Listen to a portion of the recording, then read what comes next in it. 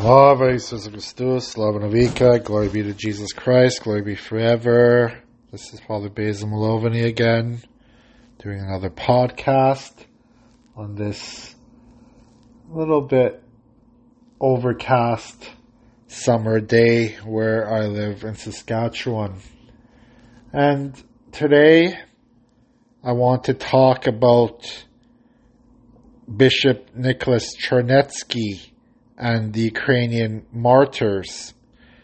Some of you may know that in recent history, Pope John Paul, I believe II, beatified these Ukrainian martyrs of the church, these bishops and priests who were tortured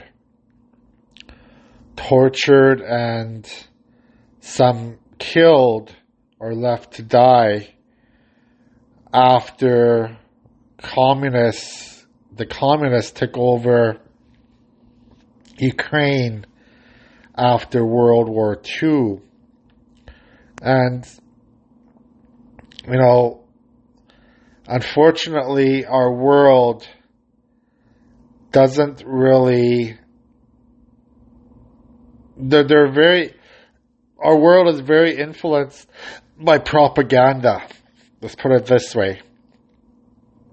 So when a certain country does a lot of terrible deeds, when a certain country does a lot of terrible doings against another country and against religion, unfortunately, because of propaganda, these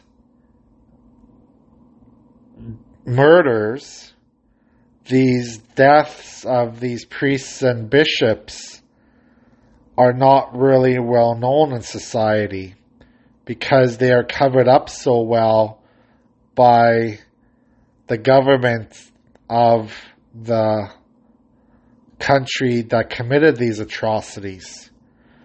And just like many months ago when I talked about the Holodomor, that terrible forced famine, that terrible genocide against the Ukrainian people by the communist authorities in the 1930s. The same thing happened when the communists tried to liquidate the Ukrainian Catholic Church in Ukraine after World War II. And many of these priests and bishops were put in prisons, in work camps, and eventually many of them were poisoned, were tortured horribly.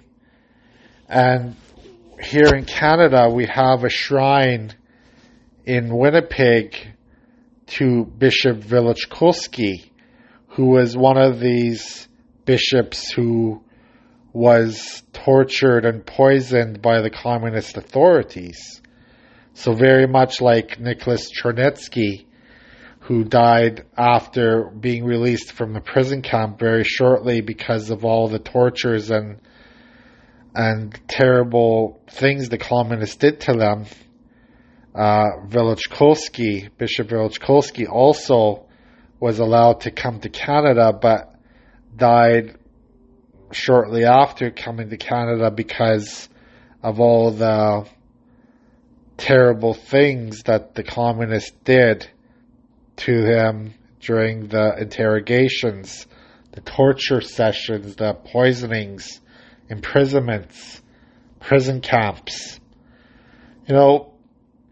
We here in Canada, we don't, at least our generation, because maybe past generation in Canada know about these terrible things that happened, But our present generation is really unfamiliar with a lot of what happened to our Ukrainian people in the past. And that's really unfortunate, because even though we can't change what happened in the past, even though we can't control what happened in the past, we still must learn from it and learn not to give in to evil, not to give in to these evil practices, these evil things that are happened to the priests and bishops in the past. This morning in my liturgy, in my daily liturgy, I talked a little bit about martyrdom and how we in our society are very unprepared. We are very unprepared for the same sufferings and martyrdoms that had happened 60, 70 years ago to these priests and bishops. If it happened to us today, we would be totally unprepared for it. And I mentioned in my liturgy how we must we have to make a choice, okay? So we could either choose to follow the truth of God, even if it means losing our physical life. Or we could try to save our physical life and not be true to the faith. This is a terrible decision that these martyrs had to make in their lives. This was a very difficult decision, because in order to be true to the faith, to the Ukrainian Catholic faith, many of these bishops and priests lost their lives. They were told to, many of them were told to give up their faith, or to join a different church, or to, join the Communist Party, and this to totally disown their faith, totally give up their ministry, totally give up their priesthood and their role as bishop. So, can you imagine if we were faced in that situation? What would we do?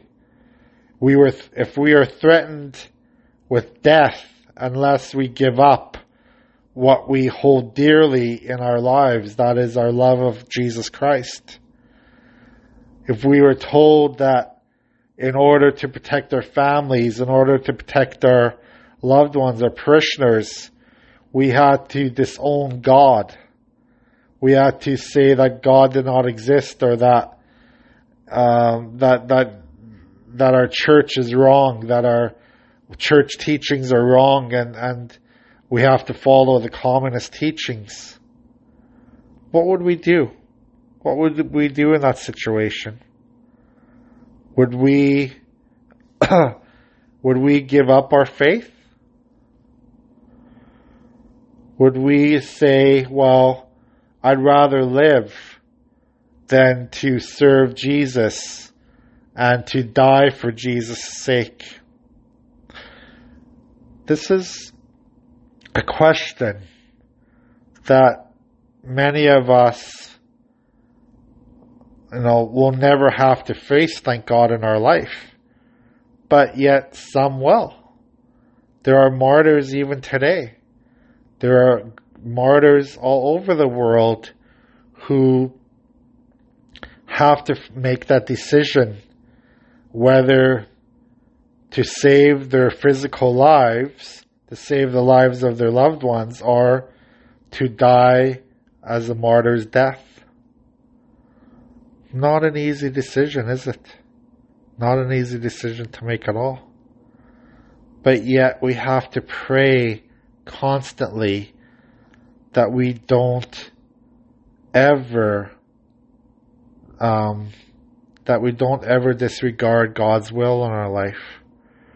And if it's God's will for us to suffer martyrdom, then that's God's will for us.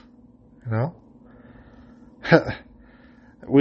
If we lived in a different society, if we lived in a different time period where, you know, some of you may know that I love history. I was a history teacher and I loved watching historical documentaries and historical TV shows about, you know, the Roman Empire, about the Middle Ages, about all the kings and queens of Europe, all the different wars that happened, all the different battles.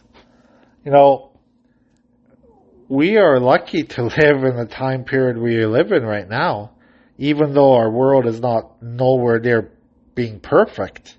Our world is not perfect at all. But if we lived in those time periods of the Romans or the Middle Ages when there was constant war, when we had no security, when our city or our country would be attacked constantly, you know, and our loved ones would have to fight in the battles to defend their homeland and die, you know, people's lifespan was very short compared to us today. And yet, many of those people still had faith. Many of those people, or Christian Catholics, knew that even if they had to die at a young age, even if they had to die, you know, in wars or in persecution as martyrs, that this was God's will for them and that they were going to keep the faith to the very end. Can we say the same thing to ourselves today? You know, we complain about so many things in our society. You know, people complain about what time church services are, that it's not exactly when they want it to be. They complain that church is too boring, that it's too hard for them to get there, that the prayers are not meaningful to them, and they make excuses for not being able to pray, being too busy. And yet, if you look in our past, again, these martyrs, whether it be the priest martyrs, the bishop martyrs, like we're talking about today, Charnetsky or Velichkovsky or other ones, they didn't have time to complain. They didn't have time to say, well, I'm going to make excuses for not serving God. They didn't have time for that. They died for the faith.